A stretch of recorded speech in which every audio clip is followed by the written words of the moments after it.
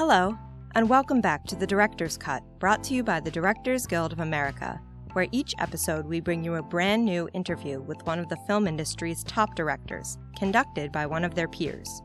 Remember to subscribe to our podcast on Google Play Music, iTunes, Stitcher, or on our SoundCloud page at soundcloud.com/thedirectorscut. And if you're enjoying The Director's Cut, please take a moment to like, share, or comment. We love hearing your feedback.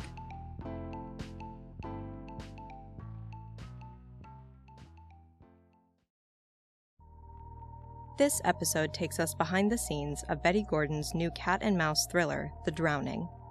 The film follows child psychologist Tom Seymour, who spots a young man trying to commit suicide by jumping off a pier. After Tom jumps in and saves him, he later realizes the man is Danny Miller, who was convicted 12 years ago of murdering an old woman, largely due to Tom's psychological testimony at the trial. When Danny starts showing up on Tom's doorstep and befriending his oblivious wife, Tom revisits the case and realizes that their present situation is no mere coincidence. In addition to The Drowning, Ms. Gordon's credits include the feature films Handsome Harry, Luminous Motion, Variety, and Empty Suitcases, the segment Greed, Pay to Play from the anthology feature 7 Women, 7 Sins, the movie for television Life on the Line, and episodes of the series Love Street and Monsters. After a recent screening of the film at the DGA Theater in New York, Ms. Gordon spoke with fellow director Maggie Greenwald about filming The Drowning.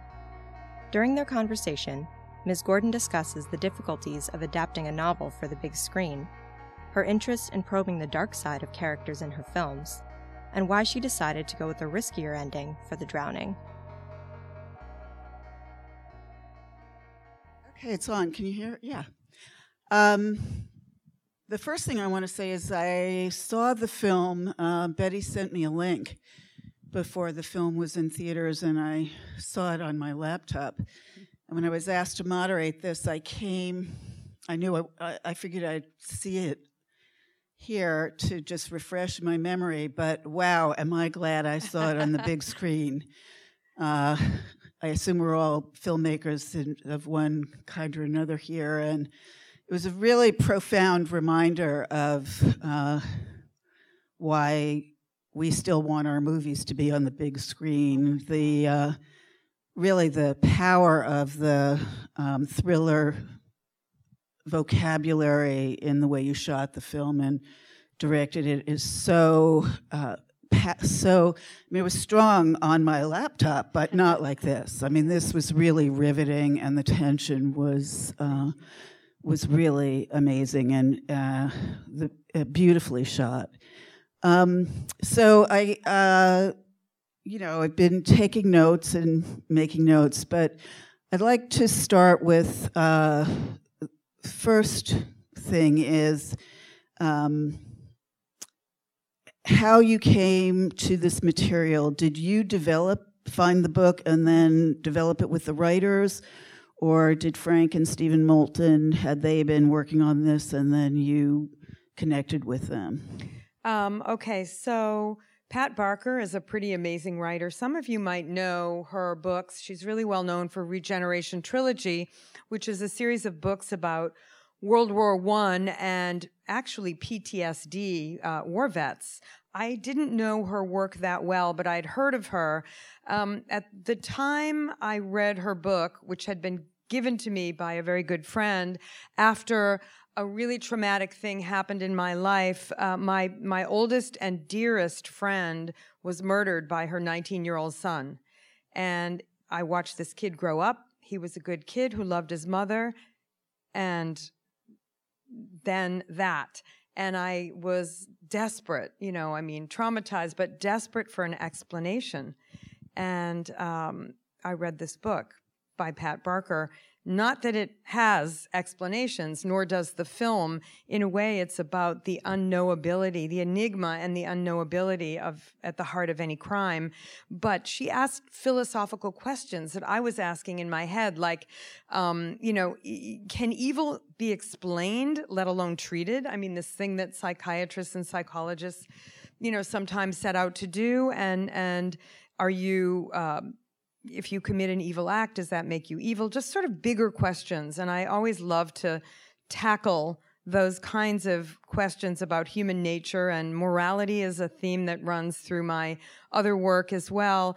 And I decided that I would have to option this book immediately and find a way to make it. But I'm an independent filmmaker for the most part, so it's not like I have this huge kind of backup of, well, I'm going to call my agent or anything like that. So I call up I somehow track down the publisher who puts me in touch with the literary agent in London, Aitken Alexander, and luckily the rights had just been lapsed by Focus Features had them, and they didn't want them anymore, and I said, I'll take them, and then negotiated, a very small amount of money to get the rights, and then started the whole long process. And anybody who's ever done, and Maggie has too, an adaptation from a book knows how hard it is, because you fall in love with a book for the very reasons that it's literature, it's a book, and you have so many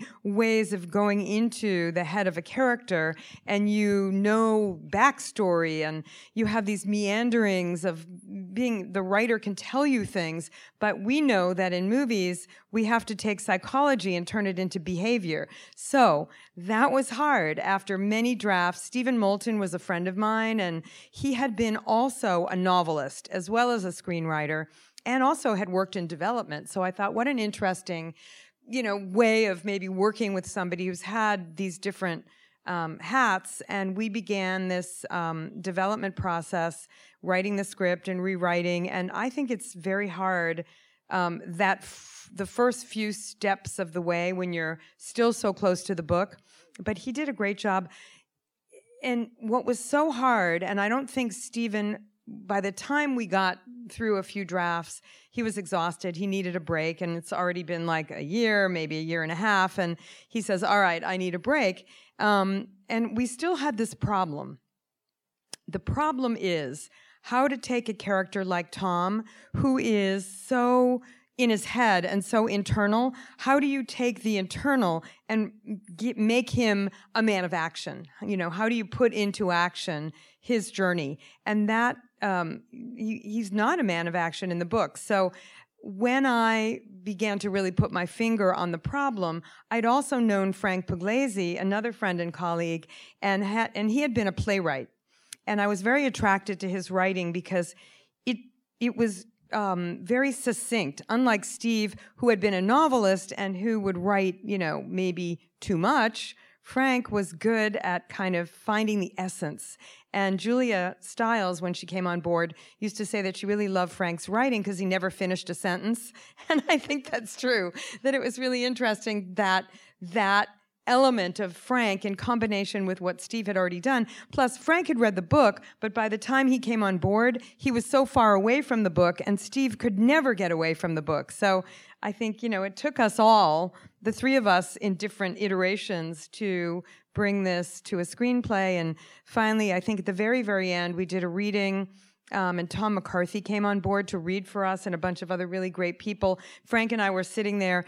Even then, 3 years into it, right before we luckily got the money to make it, we would see ways in which Tom hadn't been activated enough. And at the very end, Frank came up with the brilliant scene, which is not in the book, of having Danny force Tom to hold a chicken while he killed the chicken. And that was a complete invention of Frank. And it was about how do you make somebody who's a kind of an observer of life into a participant of life. And it just unlocked so many doors for us. It was really it's a great scene. It still freaks me out. It's really brilliant. Yeah. It is an incredible scene.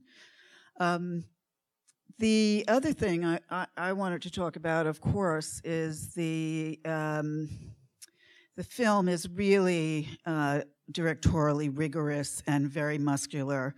The theme that resonates through all of your films is, that I recognize in this and your other work, is the unknowability of ourselves.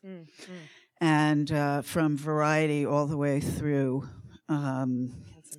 Handsome Harry, and I forgot the name of it. Luminous Motion. Luminous Motion, also yeah, a book, and this very much.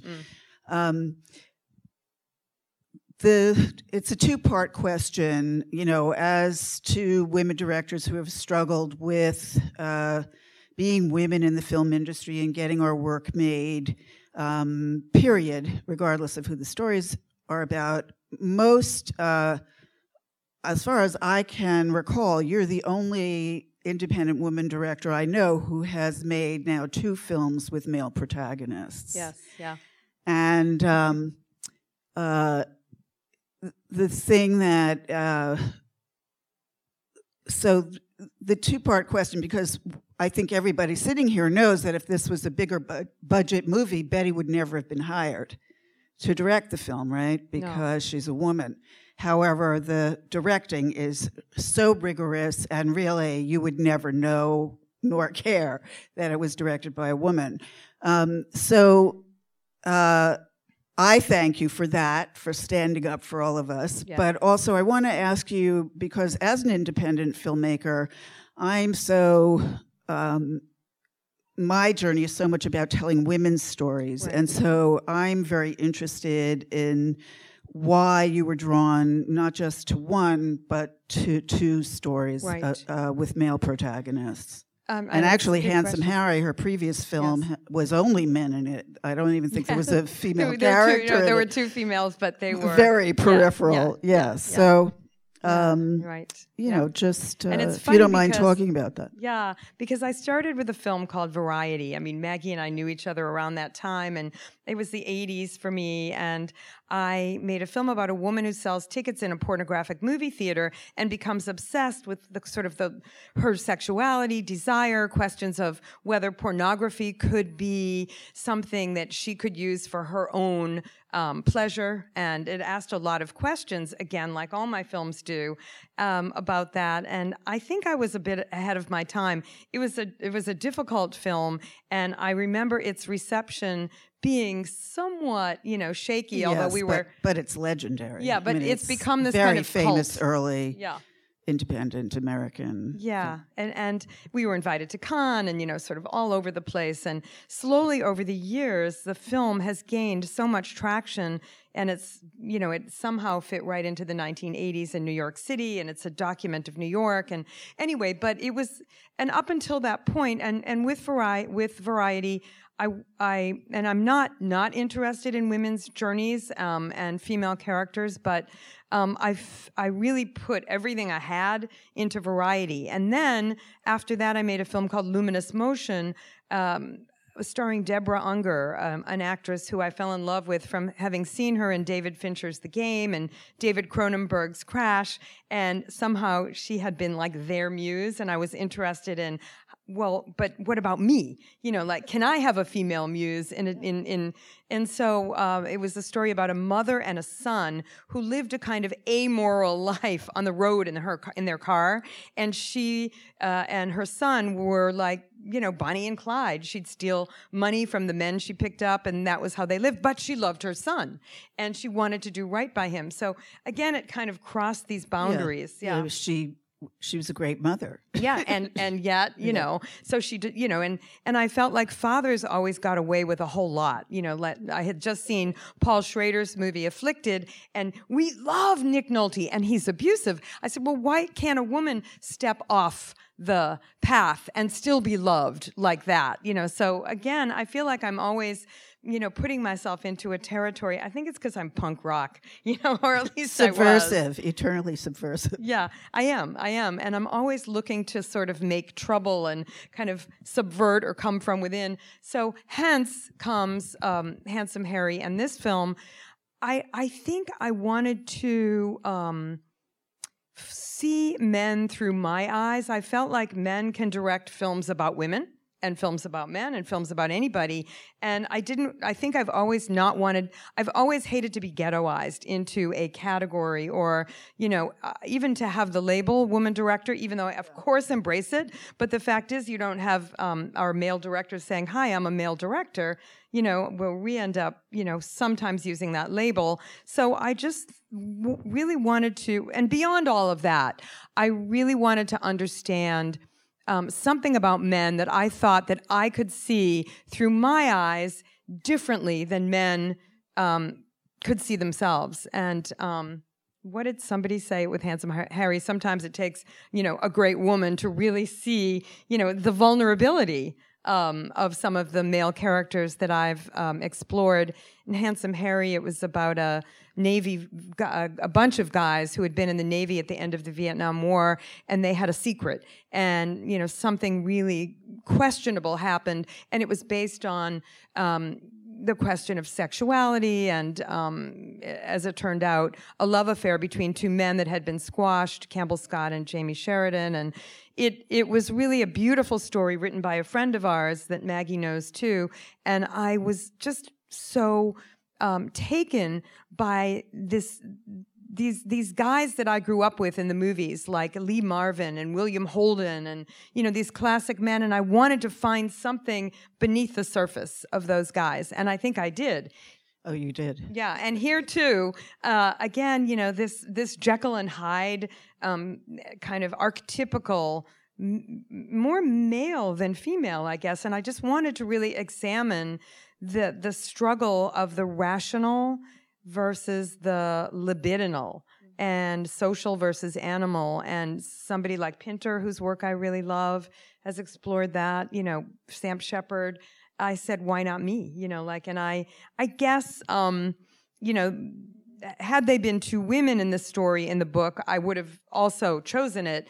They happen to be these two male characters, and I don't know, there's something about father-son, because that's not my experience, mother-daughter, mother or daughter-father, but male to male seemed so interesting to me, that it's so fraught in a way that I don't know, but I wanted to explore the deeper kind of ramifications of that. So I think that's why. I mean, there may be other reasons too, but just on the sort of first level of my answer, I think there's something about my female eyes and my experience looking, sort of trying to get on the inside. Well, I think for me, the thing that came through more than anything is, really not caring the gender of the director.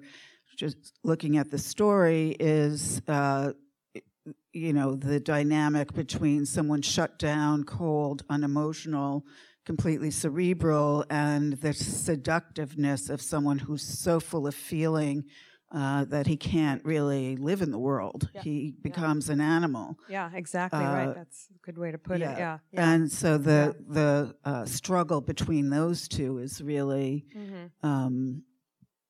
what came across more than anything to do really with gender. There's nothing about the film that relates to gender. I'm just bringing that up. No, but there is a little bit. There's Julia Stiles, when she came on board, and it was the first time in my life where I had an actor read a script and 3 days later call me up and say, I'll do it, without even meeting me. That was like, why? And she loved the script. I think she was drawn to the psychology in the story, but she said, I want to take a character who in the genre would normally be in danger, and in such a way that, she would be disempowered because we'd be worrying at her. And I want to give her her own secret, which in a way she had. And I think Julia really helped me to push that. And her secret is ambition. And she's moving, she's going, she's moving ahead, and she wants Tom to understand that she wants him, but she doesn't need him. And the genre itself, if you think about Cape Fear, which of course this is most like, that the victimization of the female characters. And so I liked the idea that we could pull that out of the genre and really explore it with her. Well, but you also exploit that anxiety that we have by him stealing the photograph. Because even though I saw the movie, it's 3 or 4 months ago, I was worried about it. I had forgotten that the ending takes place without her in it. Yeah. And I'd remembered much of the rest of it except that, and I was worrying about her the whole time. Yes, no, so because it plays on all of our fears anyway, in a really powerful way. And I loved that the ending is absolutely not with her, that you thwart the expectations of the genre, and make it completely between the cold and cerebral and logical, and the feeling battle. and and I think really that in the end, Tom is no match for Danny. And there's a little Tom and Danny, and there's a little Danny and Tom as well. But ultimately, this invasion has to stop, and Tom does take action, and he albeit an action that's going to put him in a place similar to Danny, perhaps. But it seemed like the only thing I could do. However, I did shoot and have another ending as well. Ooh. Yeah, didn't totally come to this one right away either. Oh, that's interesting. Right. I know. It's I wanted to have both endings on the DVD, but I don't know if we're going to be able to. And the book doesn't end like this either. How does the book end? So in the book, still the same conversation in front of the school at the end after Tom does the reading and they walk down the steps, and Danny starts to, turn the knife in again and play with Tom, manipulate Tom about knowing information that maybe he got from Julia, from Lauren, or maybe he didn't, and kind of play with the idea of writing a book, etc. And that's all the same. Even the dialogue in the car is the same, but it all happens in front of the school, and they never get into a car. Tom never says, I have to get to the airport. Can I give you a lift? It's the dialogue. In the end, Danny walks away saying, hey, I'll send you a copy of that book. I think you'd really like it. He walks away. Rowena's waiting for him, and he turns around and smiles the most beautiful smile, this gorgeous Danny smile.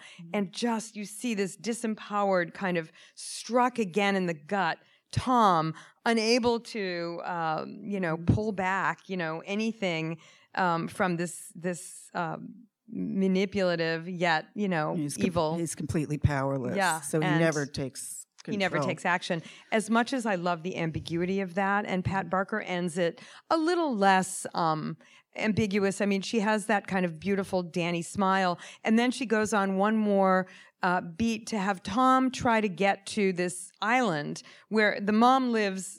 Here you see the mom living on the water. In the book, it was written for Newcastle, and his mother lives on this kind of island that you have to either take a little boat to, or you can walk when the tide is down. And he's walking to see his mother on the island, and on the way back, he does the wrong timing, and he forgets that the tide is coming in, and he almost doesn't make it. So it's a drowning possibility ending too. But we couldn't quite do that, and so before I open it up to questions, there were 2 more things.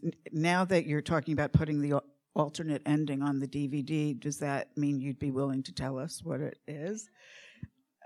That was it. That was it. That we just leave him right by. Okay, so you filmed this ending and the ending in the book. Yes, I shot both. Okay. But the book ending had a little more than what I shot. But but Pat Barker and therefore I wanted to leave.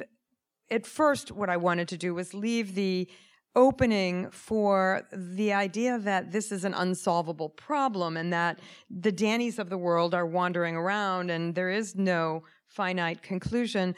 But our investors were the first ones to say, we've taken this journey with these 2 guys. I mean, the audience needs some payoff.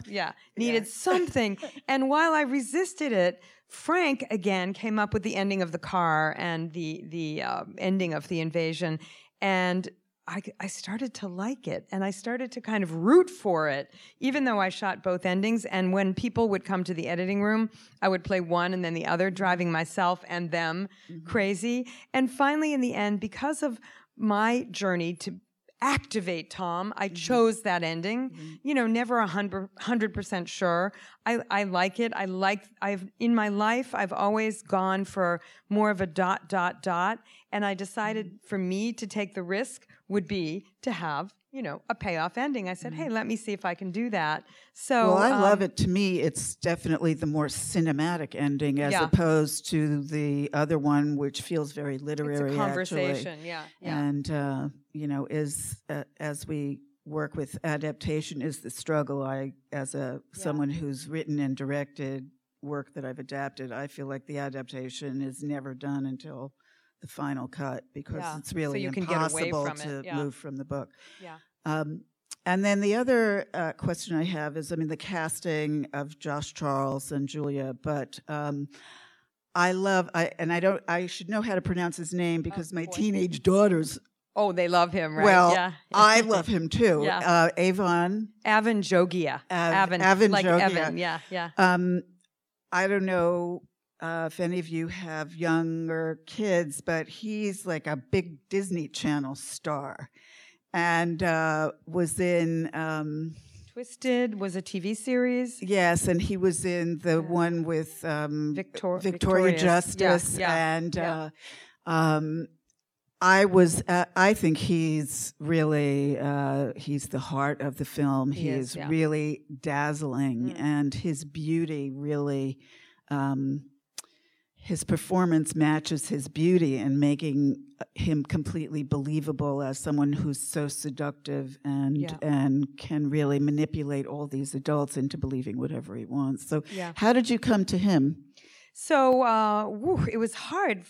Josh, I met early on. I mean, I think even Frank and I, when we were doing our last few drafts, imagined Josh Charles. He had been on The Good Wife, and I swooned over him there. And so I love his internal. He's tough on the one hand and vulnerable on the other. And I think he's an actor who is able to do a lot with very little, and I'm always attracted to that.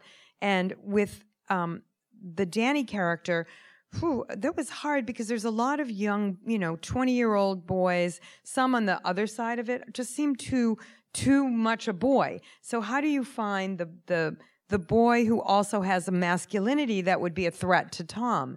And while, you could look at somebody like Miles Teller, I mean, there were a lot of people that were out of our reach because they had made their mark in an indie film, but then immediately were playing, Batman or because they're English. Yeah, and they go on to, like the big blockbuster. And so it wasn't that easy to cast, although people kept pushing Rory Culkin to me, and I liked him, but I'm so glad you didn't cast. No, so my casting director, Allison Estrin, who had worked with Paul Schnee and Carrie Barden for a long time, she went out on her own, and when she left them, I went with her. And she's now casting Billions, but she has such an amazing eye. She promoted Avon to me, and she said, "You have to meet him." I did. I mean, we talked. He's super smart. He's a political activist. He really is out there on the front lines, and he just got the character. He was very interested in asking me questions as I asked him just about when is Danny genuine? Does he even know when he's sincere and when he isn't? That's and we discussed a lot of what does Danny want, from Tom? Does he want a retraction? Does he want forgiveness? Does he want to punish him? Does he want to make him feel something? And we settled on a lot of things, but beat by beat and moment by moment, we really kind of looked at, with both actors, I looked at, the scenes and really got underneath. And Avon is really smart and somebody who was really willing to do that with me, and it was great.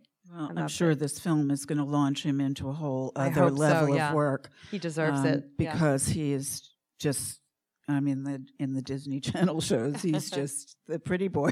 Yeah, so, actually, and he played a very small part in Shari Berman, CBGB's film. Bob Pulcini and Shari Berman, who worked together. They did that American Splendor together. But anyway, they made a movie about CBGBs, and he had a tiny part in it. And so they let me see a cut of that, and that also did it for me, because now he was older and he was playing this edgy character. And I said, okay, he's it. All right. So questions, please. Yeah. Did everyone hear the question, or should I repeat it?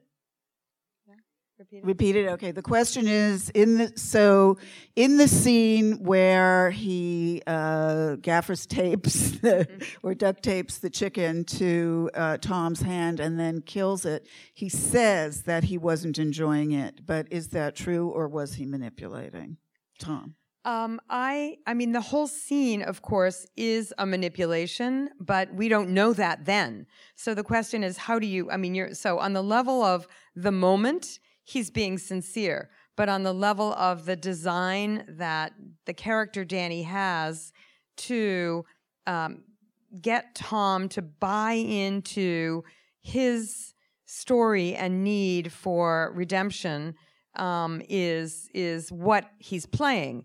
If you're asking me, does Danny like it? I would say no. I'd say I don't think he did either. I think what Danny wants to do is make Tom reveal himself to himself, which is to say that as a culture, I think that we are all fascinated and horrified by the dark side of human nature. We all have a dark side. We may not act on our dark sides at all times. Look, we make movies about it. We read books about it, whether it be reality TV movies or, In Cold Blood. I mean, I think that we have this need as a culture to imagine evil characters. I mean, now we have a fiction film about Madoff. I mean, are we ever going to not be fascinated by this tendency to this dark side?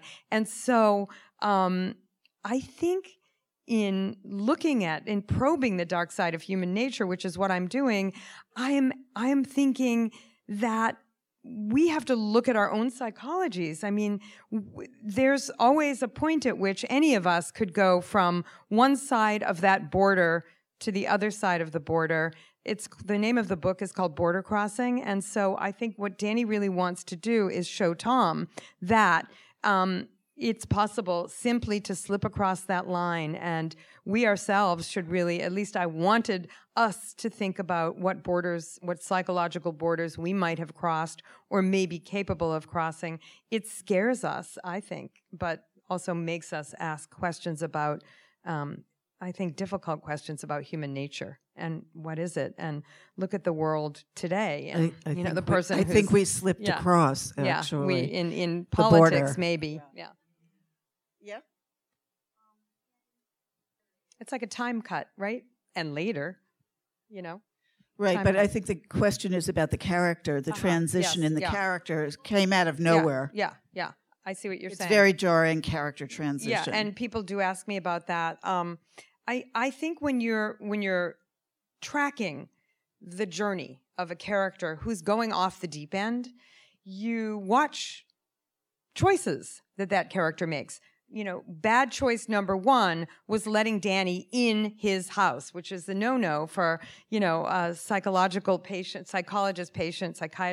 relationship, is that there should be no contact. So, yeah, he should have said no there, but guess what? He didn't.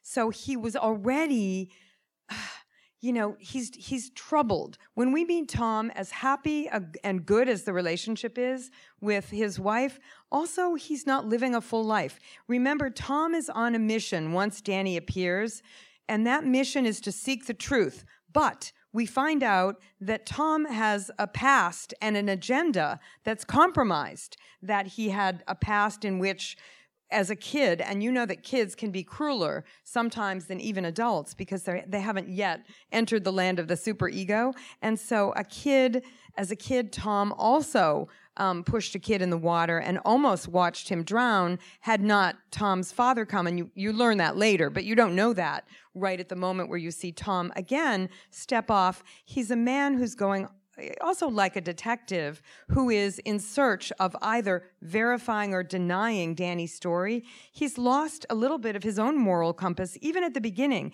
Of course, and that question is, why does he let Danny in? Is one that Josh, Charles, and I really worked on, because your humanity tells you, this kid needs my help. Am I going to say no? And he does. He tries. He says, look, I can give you the name of someone else. And Danny says, no, I want you. You're the only one that can help me. And I mean, psychiatrists are only human too. So, that line, the pro that Tom is, he's professional, but he also is struggling with his own demons and the demons and doubt. Let's not forget doubt. I had a judge come up to me after a screening and say how troubled he has been in many situations where the jury was, I think you can waive your right to a jury sometimes, and in certain situations, he's had to make that final decision. He said it's really hard to sleep the next night, when you make that choice yourself, and Tom feels responsible for Danny, maybe, we think that in the beginning he is trying to stave that off, but eventually he takes responsibility for possibly his testimony having sent the kid away. But back to your question about Rowena, and so why does he let himself be so easily seduced? But maybe it's just that moment where you can make a bad decision. It's a line cross. Just like I said, at what point in your life or my life or any of our lives have we made bad decisions? I've made plenty of them, let me tell you. And not because I'm a bad person or not because, I don't have, a higher mission, but I think it's possible, right? Maybe it's not, I don't know if I think it's within his character. I think it is within the character of a man who's riddled with some doubt and some question as to why he was so able to testify against a 10-year-old boy at the time he sent him away with testimony that was damaging. So I don't think it's out of character as much as you're suggesting. The light change, was meant more to make time pass, in the sense that, they don't just get in the car and have sex right away, that, there's possibly some, let's go to another place and, talk some more. So there's time that happens in between there. But the funny thing is that a lot of people say to me, that didn't really happen, did it? Didn't he imagine that? And no, but okay, it can be that too. Well, it can be interpreted both ways. Sometimes sometimes you've done something and then you say, wait, did I really do that? Or I don't know. I mean, I don't know if this is a good answer to your question. Well, maybe not. I have a question. Was this the way it was in the script where she whispers in his ear and then we cut straight to it's evening and they're having sex in the car? Or we assume it's them? Yeah, absolutely, yeah. Right. Okay. Actually, even some of the crew said, "Are you sure you want him to have sex with her?" I mean, I might not be, the most authority on whether people cheat or not cheat in relationships, but I think people step off across a line especially when they find themselves in stressful situations and, you don't know which way the wind is going to blow from one moment to the next. And it doesn't mean ever that you love the person you're with any less. But then again, I grew up in the 60s and 70s, so I come from a different place, than maybe other people do in terms of that question. It made sense to me that he would do something also because I didn't want to start him at point A, a professional, who is, has a good life and a good practice, and end him doing what he did without seeing the various steps at which or stages of him unraveling. I found it startling also, but I also thought we really need that middle step of seeing him devolve. Yeah. So that we know something's broken inside of him, even though his face is completely implacable. Yeah. It's to hide, what's really going on. Yeah. And other questions? Yeah. Yes. We want him to do something. I think we're saying, come on. When I read the book, I first said, will you please wake up? You made a mistake, I said to Tom's character. Will you just please face up to the fact that you made a mistake and tell the kid that you made the mistake? Like I'm really rooting for Tom, and I'm reading the book, and then all of a sudden at some point I begin to realize, he didn't make a mistake. And then I'm rooting for Danny like, okay, well, maybe he did this thing, but, did he mean it or didn't he mean it? So it was really interesting as a reader who I was rooting for when.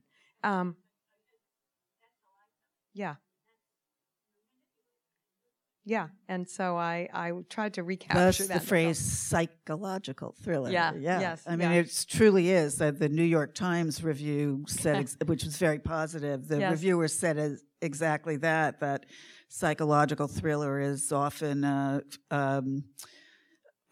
description of a film that's bandied about, and rarely is there the psychological part. But in this film, the psychological part is very strong and powerful, which I absolutely agree with, which is why we're asking all these questions, because they're very essential psychological questions. Yeah.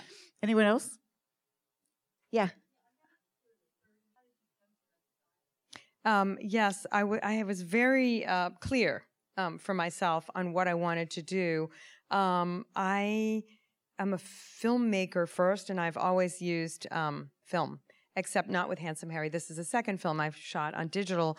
And so one of my dislikes of digital, no matter how beautiful an Alexa camera is the sharpness of the image and this deadness of the image. So some of my friends have been shooting still in 16, like Todd Haynes will shoot in 16 and then go to digital. But I said, okay, I'm going to use the digital because that's what we decided on. But I knew that I would use as long of a lens as I could. So I really, with the DP Radium, who had just shot with wide-angle lenses for Tangerine, the movie that was made on the on an iPhone, right? And I was interested in sort of getting him to look the opposite way. And so a lot of it was the use of long lenses, the compression of space, and then we developed this kind of cinematic language where we'd use barriers, something in front of the image that you couldn't quite see but you'd feel. Sometimes he even would use little crystals, like just to kind of put another layer between us and what was happening. So it almost makes you feel a little bit voyeuristic and off balance. And that really helped, I think, that sense of being off balance, or that sense of even looking through somebody else's eyes and feeling that dread. I also love the idea of dirty shots. I said I want almost every shot to be dirty whenever it can be dirty, meaning that there would always be character A in character B's frame. And I was just pushing that, really hard and fast, and as many shots of backs of necks as I could, because I'm fascinated by the back of the neck, especially men, because, don't have longer hair. So you can see this. There's something about the vulnerability of that. You can feel the tension. Yeah, and you feel the tension in the shoulders. So, but really it was very, very, very conscious. Fassbinder taught me a lot about barriers. I don't know if anybody ever saw Berlin Alexanderplatz. I mean, all of Fassbinder's work, but I think I used to wait in line for hours to see a Fassbinder movie. And my sadness is that the younger generation of filmmakers doesn't seem to know who Fassbinder is, doesn't seem to know who anybody is, except maybe they go back to Rushmore is kind of where for them, movies begin. So, but I really lulled many, many, many, many years my visual style in a way. I mean, I have to say it comes from the way Fassbinder could really make you feel things, about characters visually. And my great pleasure as a filmmaker is in using the cinematic language, the visual language that we have. And I grew up early on, I think from when I went to study in Paris till now, just, I could watch 3 and 4 films a day and never be tired. And it was really the composition. It's the mise en scène for me that really carries the meaning. I mean, dialogue is important, and I love working with actors, but if I can find the right frame, I believe what Hitchcock has said, I still believe to this day, which is if a film is made using the cinematic language, even if the characters speak in a language that the audience doesn't understand, we should still understand and know what's happening. And so that sense of dread and that visual play of lines and shapes and shadows and all of that, for me, is really important, as is color. Not so much from Hitchcock, but, as I said, from somebody like Bertolucci or Fassbinder, that sense of the palette of the filmmaker and what it has to say about the story. I was here months ago in an amazing Q&A, and I was sitting in the audience, and so I'm really so moved that I'm actually getting to sit up here. But it was Jonathan Demme, my dear, dear, dear friend who recently passed away, and I worked for him a long time ago, and Pedro Almodovar. And Pedro Almodovar often says, for me, making films is about the color red. He says it. And I said, Pedro, do you still think that? He said, yeah, I do. And so it's color, it's mise en scène, it's everything. But it is the image that carries so much more meaning than just what are the words on the page. The words on the page are so important, but they're the blueprint. And everything else that comes from that is that what you have in your head and how you can bring it alive using the language that we have to use, which is a visual language. The question is, the opening scene of Danny jumping into the river was was that a manipulation? Had he been known that they would be walking there and using it as a test? Yes, I think it is a manipulation. And in the scene in the hospital, he says, coincidence is the crack in human affairs that lets God in. I wanted that to be the title, but I guess it was too long. I love it. Coincidence is the crack in human affairs. That's true, right? But anyway, yeah, so I think even at that point, Danny is telling him that it's no coincidence. And then later on with Teddy, the John McGinley scene, I love that John McGinley. He's so fun to work with. And every time we do the scene, he'd change the words all the time. I could never get him to say the exact same thing twice, but it was so much fun. And he says, do you think it was a coincidence that he showed up in your life? And so, the fact that we're asking that question means that it's not a coincidence. Anyone else? Any other questions, comments, anything? Okay, I'm hearing applause. Thank you, everybody. Thank you for coming. Great to see you here. Yeah, and tell people that it's still playing at the IFC downtown, and then it'll be out on, VOD and Netflix later. But I love people in the theater. It's really just such a treat. I can't believe I'm sitting here. This is amazing. I'm finally in the DGA. Yay! This is Betty's first DGA Yay. film, Yay. by the way. So it's an honor. Thank you, everybody. Yes. Thanks for listening to another DGA Q&A. You can check out past episodes of The Director's Cut wherever you listen to podcasts, or on our website at dga.org/podcast.